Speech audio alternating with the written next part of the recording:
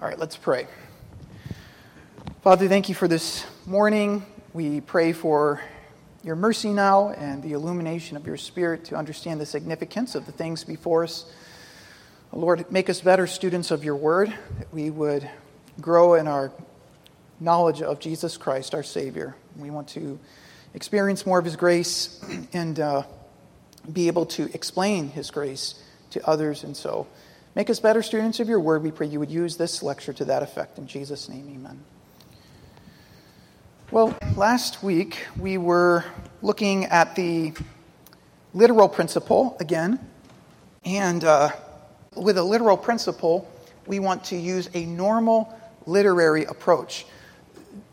To say we use the literal principle doesn't mean that everything is interpreted literally, okay? No. But we take a literary approach. And so we default to the literal reading of the text, because if you didn't do that, language would be chaos. But we must be aware of exceptions to the literal reading. That would be figurative language, and then avoid interpretive extremes. And you'll remember some of those extremes: hyperliteralism, allegorism. People have a tendency to go to one extreme or the other. But then we were looking at the fact that there is sometimes a text you'll come across in the Bible, and it's just not plain. It's just unclear. And so when we talk about reading the Bible for what it plainly says, what do we do when we come to texts that are unclear? Well, the Bible itself acknowledges that there are texts that are less clear than others. We said as a general principle, Scripture is clear enough. That is to say, it is essentially clear, or Scripture is clear in essential matters, but not all equally clear. Not everything in Scripture is equally clear. And the more you study Scripture, you'll experience that. But we came across this question. I didn't have a chance to open it. Why do so many interpretations exist in the Bible, if the Bible is essentially plain? And last week, that's what I concluded with. I gave you, I think, 8 different principles by which we are describing the fact Scripture is clear. But if Scripture is essentially clear, why are there so many different interpretations of it? Well, how we answer this question has to do with what sort of different interpretations we're talking about. Not every difference of interpretation is really of equal weight. I hope we're agreed on that. And I kind of have I believe I have a chart here for this. Okay? And I want you to consider differences of interpreting Scripture in terms of 3 different categories. First are essential interpretive differences. All right? And this is what we would call differences of interpretation that are really Christian distinctives. Because if you don't hold to these matters of interpretation, you aren't a Christian, not in the biblical sense of the term. You aren't actually a true believer. And what would some of those things be? Deity of Christ, the gospel, the resurrection, sin. All right, okay, number of things. But then there's another category. We could say some differences of interpretation would be important. They are not, I'm drawing a distinction here between what's important and what's essential matters of interpretive differences. And these would be ecclesial distinctives. In fact, let me mention this too about essential differences.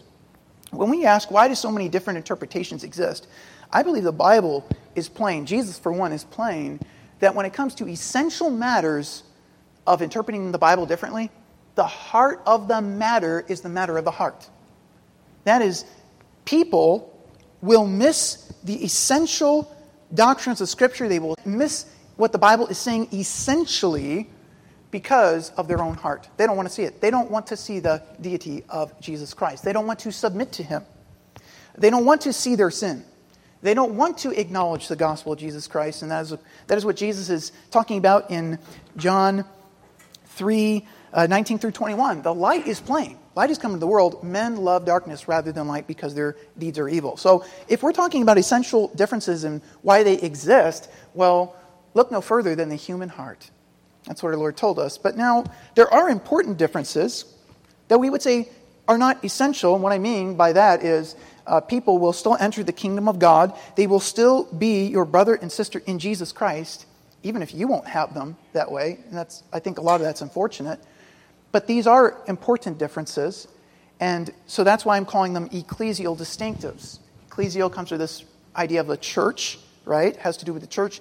These would be matters of interpretive differences that would warrant us separating or going to another church. Okay? And so some of these would be our view on tongues, okay, and spiritual gifts. I am not going to go to a church that is taking worship and doing something with it that the Bible clearly does not prescribe. And what I see in Scripture is plainly dishonoring to the Spirit of God in the name of the Spirit of God. And so that would be an ecclesial distinctive. Now, that having said that, I have brothers and sisters that I know that are friends of mine that are Pentecostal, go to Assemblies of God Church. They're more charismatic. But this is an important distinction. I wouldn't go to their church. So I met with a brother just this past week who we have some important differences. We wouldn't work in the same church, but I certainly include him as a Christian brother because of the essential agreements we have on matters of interpretation. Now, the other circle here, within the circle, is non-essential differences of interpretation. And these would be personal distinctives now. So you see how the circle is getting tighter and tighter, right? It's getting smaller and smaller. And now here we're talking about things not like their view of tongues or their view of, women pastors or I don't know. I mean, there's going to be some flex within what belongs between these important versus non-essential categories.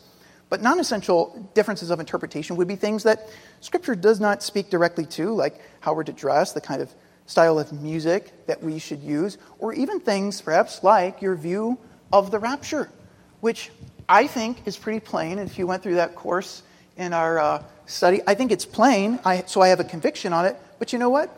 I'm going to admit it's not as plain as other things in Scripture, and I'm going to admit it's not as important as other things in Scripture. Now, don't get me wrong, all doctrine is important, but not all doctrine is of equal consequence.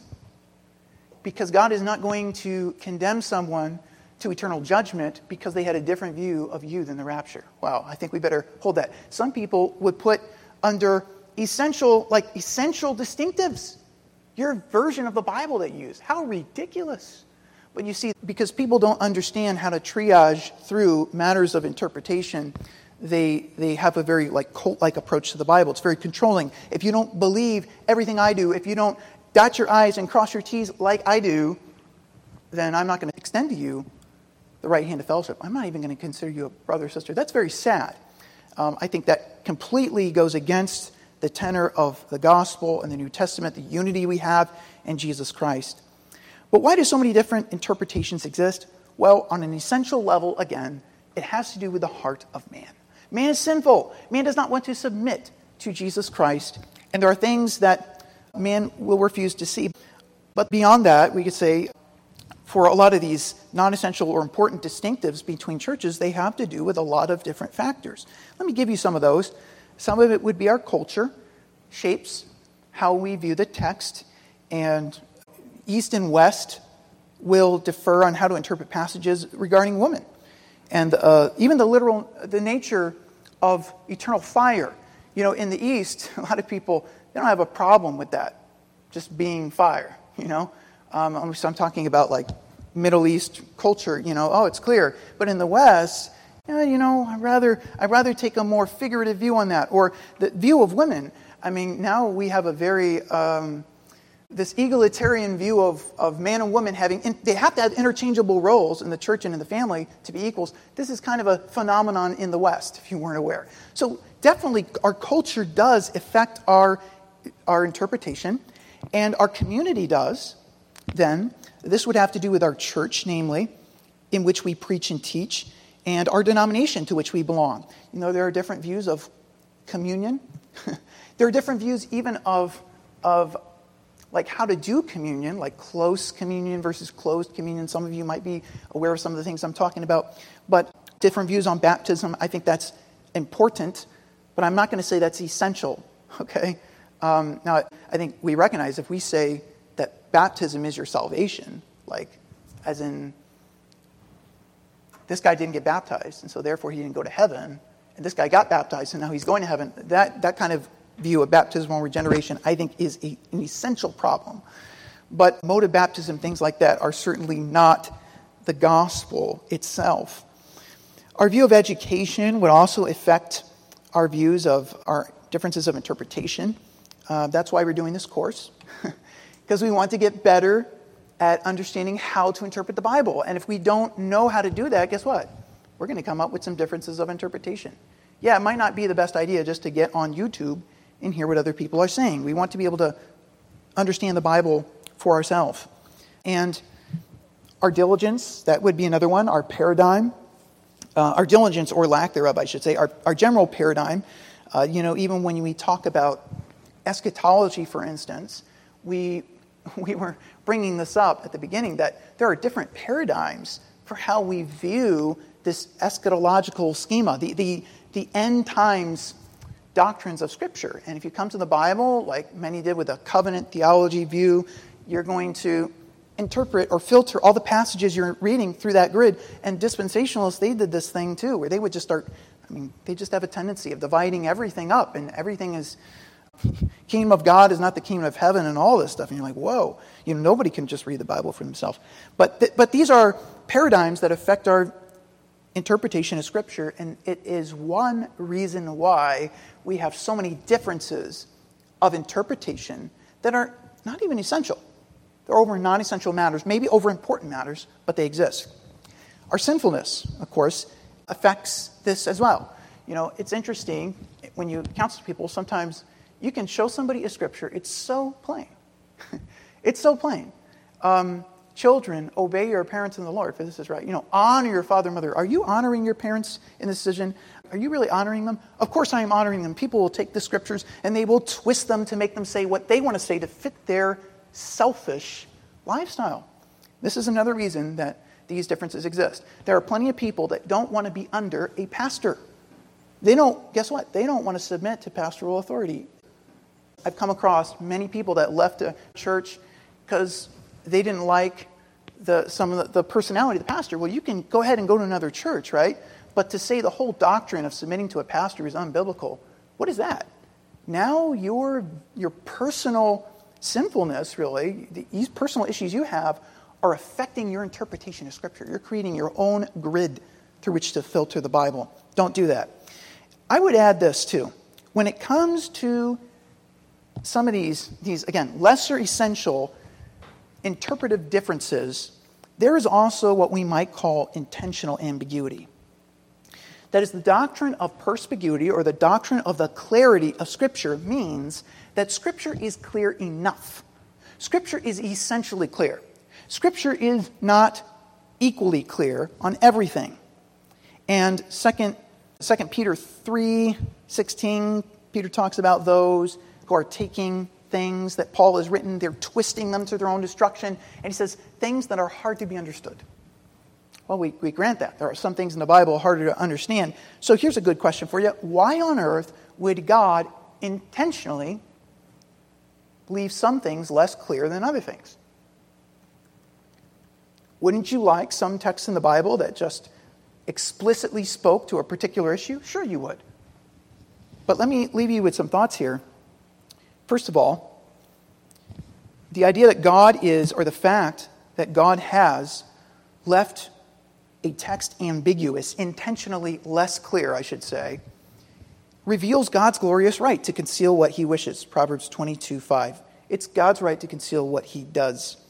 And it humbles us to remember that we know so little of our God and his eternal mysteries. Deuteronomy 29:29, the secret things belong unto the Lord our God. God didn't make any mistakes when he wrote his word. You're saying, I would like this to be more plain. Well, it's as plain as God wanted it. Now, it may not be plain to you because you're not applying the other three rules of hermeneutics, or other three general principles that we're going to examine. The contextual, grammatical, theological principles, and all the specific principles applying to a specific genre. It may just be that. But there are things in Scripture that I would certainly like to be more clear. But I can tell you, God isn't to be faulted for not making them as clear as I want, or you want. God makes no mistakes. He knows what he's doing. And we see in the New Testament that Jesus spoke in parables intentionally to conceal truth to those whose hearts were hardened, while making truth available to those who truly desired to understand it. Interesting. Truth is as clear as God wants it to be. Pascal summarized this paradox between clarity and obscurity this way: there is sufficient clearness to enlighten the elect and sufficient obscurity to humble them. There is sufficient obscurity to blind the reprobate and sufficient clearness to condemn them and make them inexcusable. Wow.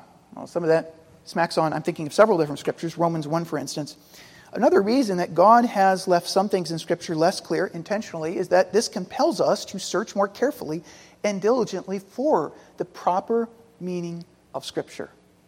It's God's incentive to you: get in the book. Get to work.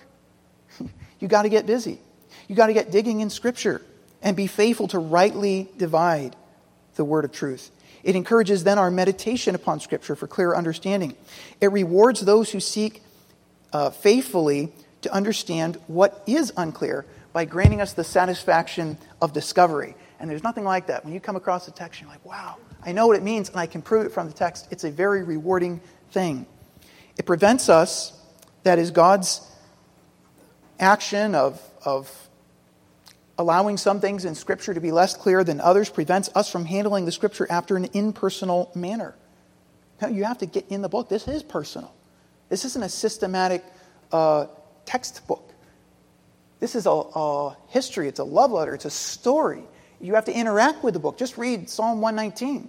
That's the kind of relationship you need with this book if you're going to understand it. You need to love it.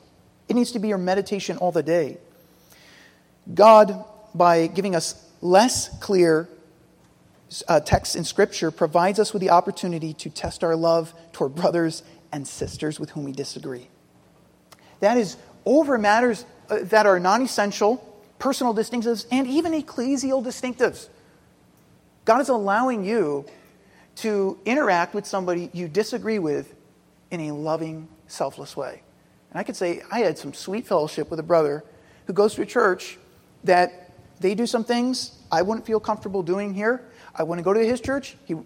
I don't know that he would feel comfortable coming to mine, but we would have ecclesial distinctives on some level, important interpretive differences, and yet we could sit, have coffee, and praise the Lord for what He's doing in one another's lives and pray for one another's ministries. That's the point. And we have that opportunity to test our love because we don't have a pope telling us how to dot our I's and cross our T's. The Word of God is as clear as God wants it. And this shows us then, the fact that God has allowed some Scriptures to be less plain to us, shows us our need to rely on pastors, on leaders in the church, on men whom, don't miss it, God has gifted and given to the church. That's the whole point of Ephesians 4. God has gifted to the church, gifted men to equip the church in understanding the Word of God. My job is to equip you to understand it for yourself. But it would be God's design.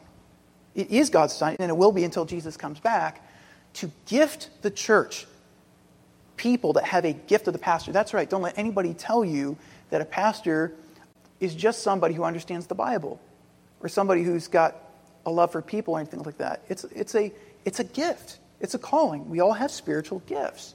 This is God's design. So we can see several reasons, several factors involved with why God has allowed some Scripture to be less plain than others. But I do like Augustine's maxim in all this. Augustine offers some wisdom in how to handle differences of interpretation. In essentials, unity. In non-essentials, liberty. But in all things, charity. In essentials, unity. In non-essentials, liberty. But in all things, charity. So I trust we'll take that to mind. Now, what do we do when we come to the literal principle? And the literal principle is read the Bible for what it plainly says, respect the Bible's literature, let the text speak for itself. What about when we come to a text, though, we're not certain what it plainly means? What are we going to do? We're going to apply the other three general principles of hermeneutics. None of what I'm saying in any one of these principles of hermeneutics can be divorced from the other. They all go with each other. And so what do we do when the meaning's not clear? Well, that brings us to the contextual principle of hermeneutics. This is a general principle of hermeneutics because it applies to every genre of Scripture. It doesn't matter whether you're reading poetry or you're reading prophecy or it's a narrative or an epistle. you must respect the context of Scripture. We must discover the context of whatever it is we are reading. And this is because we want to honor the authorial intent of the original author. Now, while we recognize that meaning is defined by the author, sometimes an author's intended meaning can be somewhat elusive. You know what I mean? Sometimes what the author intends you to understand might not be immediately plain to you. And let me give you an example. The British mathematician and logician Lewis Carroll wrote Through the Looking Glass, in which he has a lot of fun with language and logic as a logician. And let me just give you this dialogue that Alice is having in this story that Carroll wrote. Alice, this young girl, is having a discussion with Humpty Dumpty. And so, this is fiction. This great egg-like guy is sitting on the wall. She's having a discussion with him about the meaning of words. And he says to her in the discussion, "There's glory for you." And Alice replies, "I don't know what you mean by glory." Humpty Dumpty smiled contemptuously. "Of course you don't, until I tell you. I meant, there's a nice knockdown argument for you." "But glory doesn't mean nice knockdown argument," Alice objected. "When I use the word," Humpty Dumpty said in a rather scornful tone, "it means just what I choose it to mean, neither more nor less." "The question is," said Alice, "whether you can make words mean so many different things." "The question is," said Humpty Dumpty, "which is to be master?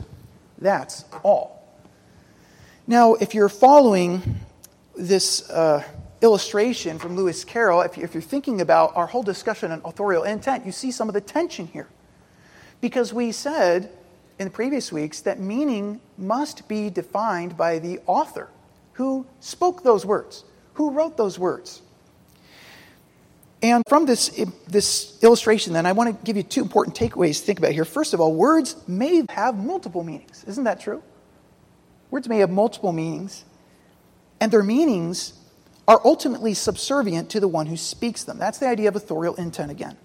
Secondly, though, we see illustrated in this story, while we are the ones who craft our words and ascribe them a meaning, we can't ourselves escape the conventional use of language. You could go around telling people things and say, "Well, this is what I meant." But I'll tell you what, that's not going to work so good in the court of law. You could say you meant yes when you said no. The court's going to judge you by what you said and by the conventional use of that language. You see, but that wasn't my authorial intent. You see what I'm saying? Which is to be master? Which is to be master? That's the question, right? Well, here's why I bring this illustration to you. I want to encourage you this morning. The Scriptures are not a silly word game. It's not a dark riddle in the Bible that you just got to figure out. Maybe God is using this word in some way that He only knows, and He never intended anybody else to know. No. God's words, the words He has chosen, are interwoven in such a way that we can discover the meaning of any single word, phrase, or sentence, or paragraph in the light of the context. And this begs the question, what is context? You've heard this word before. We've used it, right? Well, and by the way, this is one of the ways that we can attempt to get at the meaning of a word is by breaking it down to its constituent parts. The word context is a compound word, has two compound roots, con, meaning together, and texere, and these are Latin roots, to weave. And of course, you've used the word, the word text, right? That is something which is woven together. That's the origin of that word.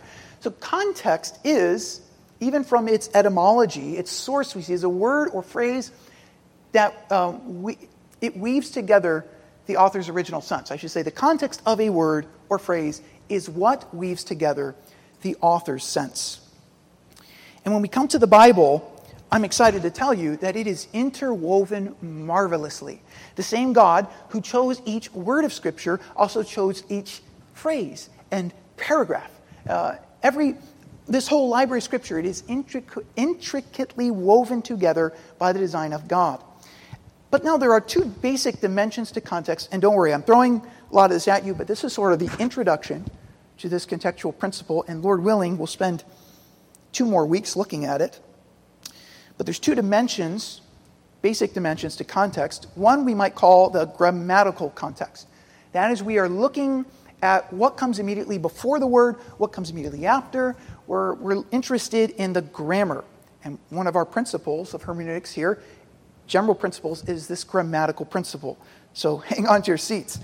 Some of you have already complained to me about some of this is a little technical. Well, guess what? It's going to be technical, because when you want to understand words and you want to understand literature, there's a technicality to it. And so when we come to church, I'm asking you to maybe put aside I don't want to say this in a negative way, but I don't know how else to say it. Sometimes we have low expectations for what we're expecting to get at church. And we just expect to be told a story, entertained. And sometimes our leaders, and I think biblically, tell us, you need to think. You need to get working. This is going to require some education. And we think school and church, well, this is Sunday school, so I'm not saying more there. So the grammatical context or literary context has to do with the context of the literature itself. Then we could say, though, the historical context is a whole other dimension here. And now they do overlap. These are not unrelated, and so we're going to study them together, right? But the historical context would have to do with knowing a lot of details, background details and things like that. In fact, let me put some, just to illustrate this at the outset, give you a graph here. Here's some levels of the grammatical or literary context, all right? We start with a word. Well, that's newsflash for you. You can jump into the Bible and you can put your finger down and you will be fingering a word. But that word is surrounded in a phrase. Maybe it's just an interjection, but even if it's an interjection, it's surrounded by a phrase, other phrases, and then, of course, there are sentences that make, that the phrases make up, and sentences really are what make up then paragraphs. So if we want to understand a sentence, we got to understand the paragraph that it's found in. And then if we want to understand the paragraph, many times we have to understand the context of the book that the paragraph is found in. And then, of course, yes, even the canon. The fact that every book, every one of the 66 books of the Bible is in a greater canonical library. So these are levels of context. And when I talk about understanding something in context, reading the scripture in context, discovering the context, do not think that this only applies to one of those levels, because it's applying to all. And that's what happens is a lot of time people forget that, and you can come up with all kinds of strange ideas again from the Bible because you're ignoring the authorial intent, because you are not paying attention to the context in which the author is writing to us. So when we are comparing literary and historical context, then you might think of it this way, just not to oversimplify it, but we have a grammatical context. That's the literature itself. We're studying what comes before and after the word we're trying to discover. And then we also want to keep in mind there's this other dimension of historical context where we're looking for historical information within the text that might shed more information on how this author is using this expression, this word, why he's making this claim, why this is happening, this event. Why did God tell these people to do this? Well, is there any historical information within the text that would clue you in on that? And then, of course, along with that is this historical information without the text, which is what we would call background information. And by that you could mean maybe I need to go from 1 Samuel into 1 Kings. Maybe it's something like that. It's outside of my immediate text, and yet it would still be in the Bible, but there could be historical information that helps you understand the Bible better that is even outside the Bible. Having said, there is nothing like that. You'll never be in a situation where you have to have some kind of a archaeological handbook or something. And if you don't have that companion, that extra biblical guide to the Scriptures, you're somehow going to miss the essential meaning of Scripture. It's not what I'm saying. But because the Bible is history, you better bet it intersects with history. And if you want to appreciate it better, there will be times where background information can surely be helpful. All right. So, moving on. Why observe the contextual principle? Why should we observe the contextual principle? Well, let me give you several reasons. I think they are in our outline there. First of all, it recognizes the harmony of the Bible. Why must every interpreter of the Bible discover the context of what he is reading? because to do so recognizes the harmony of Scripture. If there were no coherence to the biblical text, then paying attention to context would be meaningless. If the Bible is just a hodgepodge collection of sayings, you wouldn't have to pay attention to maybe the previous paragraph or sentence or something like that. But the Bible isn't written like that. The Bible's not a scrapbook of unrelated statements and thoughts. There's a coherent theme running throughout it. And by the way, I think from my interaction with people of many different religions, I believe this is one of the reasons why people have a hard time understanding the Bible in its context, because their religious texts don't read like that. And if you've ever read any of the Upanishads or any of the sutras, you know what I'm talking about. It's like you're not always required to really understand the context. You're not even supposed to. You can just jump in and read this psalm, this poem, and even in the Quran itself, which ironically is one book, there's not a lot of coherence there. But when people come to the Bible, they think they can just read it like they read their scriptures, and you know what? You can't. Because the Bible is not a hodgepodge collection of sayings. It might be 66 different books. But if you read and study the Bible in context, you realize there's a history here. There's a progression. It is a progress of revelation. And once you have the key, which is Jesus Christ, it fits the lock, you see. And it works. And it, of course, illumines to us the significance of what it is we're reading. But all in context, all in context. So the Bible gives us a coherent, unified message, and that is why this contextual principle is necessary. It recognizes the harmony of Scripture. A second reason why we must apply the contextual principle in our interpretation is that it is the primary means for discovering an author's meaning. I actually think in your outline it says, it is the primary way to discover an author's meaning. Same difference. The only way to genuinely understand the author's meaning for what he said is to understand the context in which he said it. We say this in hermeneutics, that a text without a context is a pretext. A text without a context is a pretext. You cannot rely on the meaning of a text when you do not understand its context. And people who do are very pretextuous many times. This is what cults do.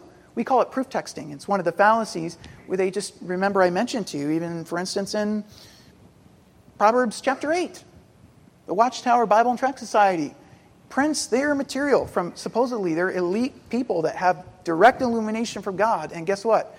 Their God forgot to honor the context of Proverbs 8 and is totally misreading that text. Surprise. So a text without a context is a pretext. And we've run into these situations all the time where someone's taken out of context. Maybe you're familiar with the statement, of course you are, separation of church and state. We hear that, right? Now that's actually not in the Constitution, you know.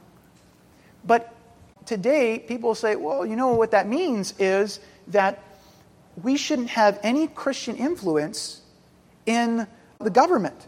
You can't legislate morality, is what they want to say. Really, is that what that statement means? This was spoken, by the way, by Thomas Jefferson, and the context of that statement is found in a letter he wrote to Baptists, Christian Baptists, living in Danbury, Connecticut. And the context is that Jefferson writes, believing with you that religion is a matter that lies solely between man and his God, and that he owes account to none other for his faith and worship other than to God, that the legitimate powers of the government reach actions only and not opinions, I contemplate with sovereign reverence that the act of the whole American people, which declare that their legislature should make no law respecting the establishment of religion or prohibiting the free exercise thereof, thus building a wall of separation between church and state. You see, Jefferson was saying, I agree with you, Baptists, that religion is a personal matter and that government should not enforce any religion. But he wasn't saying that government should have nothing to do with religion, or rather, religion should have nothing to do with government. That would be absurd. Because then, on what basis is government legislating anything, if not on a moral one? And how do you have morals without values? And how do you have values without a worldview, without some religious view? Of course, I'm just saying this. People use the statements other people make, the statements the biblical writers will make, for their own intent. and they are dishonoring the authorial intent. And how do we know they're doing that? Context. Context is king. A text without a context is a pretext. Context brings the writer's meaning into focus. You could use a lens analogy of a camera. A good photo requires a good focus, and a camera will use the background. It uses all the information surrounding the focused image to focus and give you a crisp focus on the image you're targeting at. That's what we have to do with context. We come to the Bible, and we have to use the background to bring into focus what it is we're examining. Now, we say context, the contextual principle recognizes the harmony of the Bible. It is the primary means for discovering the author's intent. And thirdly, it enriches our understanding of the text. It enriches our understanding of the text. I could give you lots of examples of this, but the book of Ruth is one example that people miss. They think, oh, it's a nice love story. Why is it in the Bible? Oh, it's a love story, right? No, not quite. I mean, it's a great love story, sure. But the story of Ruth is there because ultimately this woman, Ruth, if you read in the story and in context, she's a Moabitess. She's an enemy of God. She's outside the covenant of God. And yet she is graciously allowed to enter into God's covenant through this marriage with this kinsman redeemer. And you would want to know what that is and what that was all a picture of and what was so significant about that. But I'm just saying this. Ruth is a love story, but it's much more than that. It's a prefigurement of how Christ will redeem his unlikely and unlovable bride. And it's also a setup for 1 Samuel, where we are introduced to the story of David, who's going to continue the line of Messiah, and then we're going to get the whole Davidic covenant. I'm just telling you, you can't take the Bible out of context. It's all, if you do so, you can do that, but you're dishonoring the Bible. You're dishonoring the authorial intent. And when you understand the context and you apply this principle, I'll tell you what, it will enrich your understanding of the Word. You'll come away from stories, you'll come away from your time in the Word of God saying, wow, this is exciting. Seeing things you've never seen before, and I'm not talking about it hit my mind, I'm talking about it hit me off the book. All right? There's a difference. So, context is important, and every Bible interpreter should live by this rule. When it comes to interpretation, context is king. Context is king. And so I want to show you the priority of context and begin with the last remaining time I have by emphasizing the priority of context in doing word studies. Studying words in context. Because that's where we basically begin, right? I know we could begin with letters. Letters have a context too, right? They make up words. But we're not doing that. So we start with words. And let me see here, for sake of time. There's two basic approaches, and this is in your outline, I believe, to exploring a word's meaning. The first is exploring a word's origin, and that is the study of etymology. You study where the word came from. Now, there's two ways to do this. One would be that you examine a word's development over time. Well, yesterday, some of us guys were out at a driving range, and for some of us it was the first time. And Brother Efren, who was giving us a lot of good tips along with Brother John, mentioned you only have one chance, basically, to drive that ball. That's it. You get that single shot at the beginning. That's it, unless you're a mulligan, he said. Now, this is a term that is used in golf. It's a common expression, and sometimes it appears in sports or in politics. But, it's not so frequently used. And I said, where does that expression come from? And he wasn't certain, though he had an idea. And I looked it up because I was curious too. And it turns out nobody is quite certain. But as you might suspect, and as our brother was telling me, it most likely had to do with somebody who demanded a second shot. Because a mulligan is a do-over. It's somebody who wants a second chance, right? And so we use that expression. And if somebody calls you a mulligan, you're thinking, how should I take that? Is this a compliment? Is this well, I don't know that it's a compliment. Probably isn't a compliment, but we would know the meaning of that word by studying its etymology, because we're studying its development over time. Now, we could do that with different biblical examples. What would be a word maybe that you could derive its meaning from its development? Let's see, for sake of time, I guess I don't have anything striking me.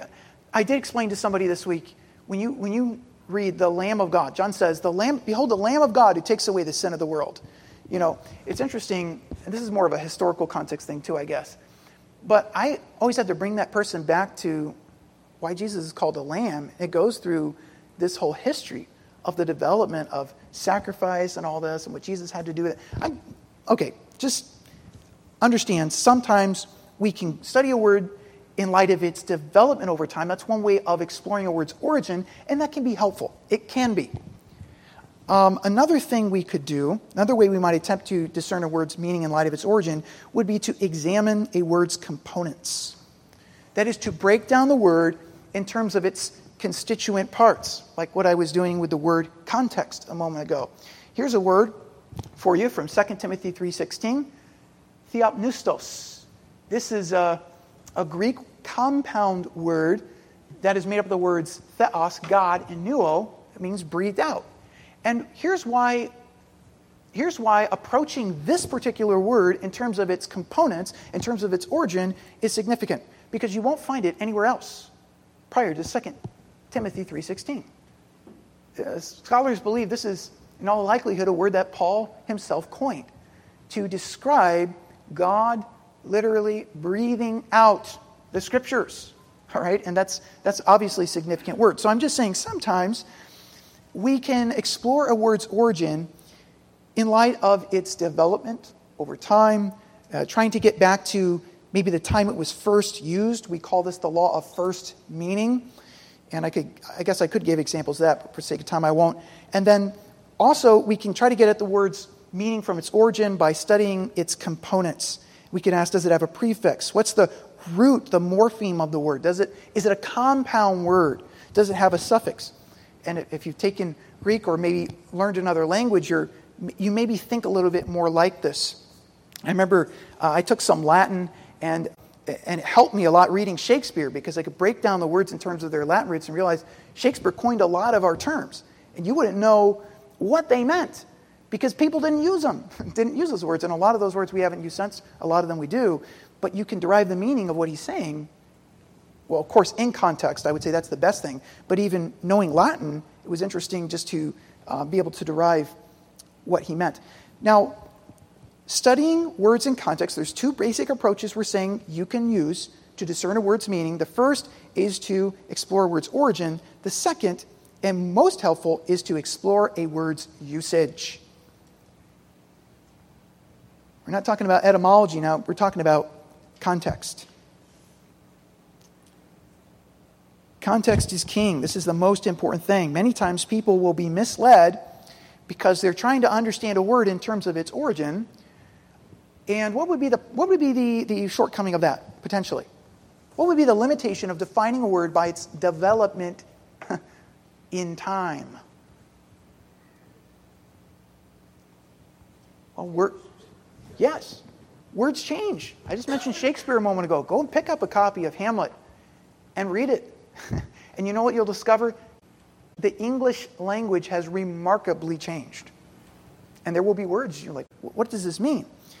And some of those words you might assume you know what it means, and you don't, because you have a time gap now, you have a culture gap, all those different things we mentioned at the outset of this course. So there is a limitation to defining a word in terms of its origin because meaning changes over time.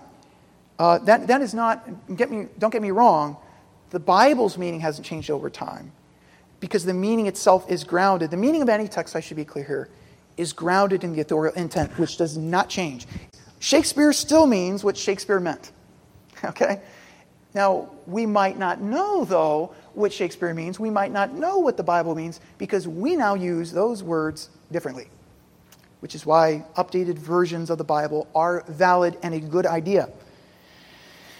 So meaning changes over time. There's also another limitation of defining a word by its constituent parts, its components. And I could give you many examples of this, but we call this the etymological fallacy or root fallacy. When someone goes to the Bible, they try to break down the word in light of its constituent parts, and they come up with something that the word does not mean. So let me give you an example. Metanoeo. It's the Greek word for repentance, right? To repent. You'll hear this, and there's some validity to this. Okay, the word meta, it's a Greek preposition, which is like after, and noeo is to think. It's having to do with the mind, so it's a change of mind. You're thinking something differently. And so I have read material, I heard people say things like, that's what it is. It's a change of mind. It does not require necessarily a change in behavior to be true repentance. And they will base that argument off of the constituent parts of the Greek word for repentance, to repent. Good idea or bad idea? Bad idea. Bad idea. Because even though there is some truth to that, repentance certainly does have to do with a change of mind. If you study the word's usage in different contexts of the Bible, you will realize that it's certainly a change of mind that must result in a change of behavior. Right? Bring forth fruits meet for repentance. Repentance must mean a change in behavior. So I think I could give several examples of words that are important. It's important to understand their meaning in context. Even like a word like repentance. People say, well, I'm repentant. I know what that means. It means that I feel sorry for what I've done. And that's remorse, but that's not repentance. And how are we going to know the difference between remorse and repentance? How are we going to know repentance doesn't just mean remorse? It's not just a synonym. Context. Usage. Look at the usage of a word. And what I'm going to do, I saw a question there, I'm just going to conclude here. And then if you have questions, feel free to pelt me today or through the week. And I did not get through everything I wanted to. I'm starting to get a little discouraged because I am going a little fast, I feel already. But it's okay. We'll get enough. And what we're going to do when we come back next week is jump into studying words in context, and we're going to look at some examples of how to do that. Let me close this in prayer.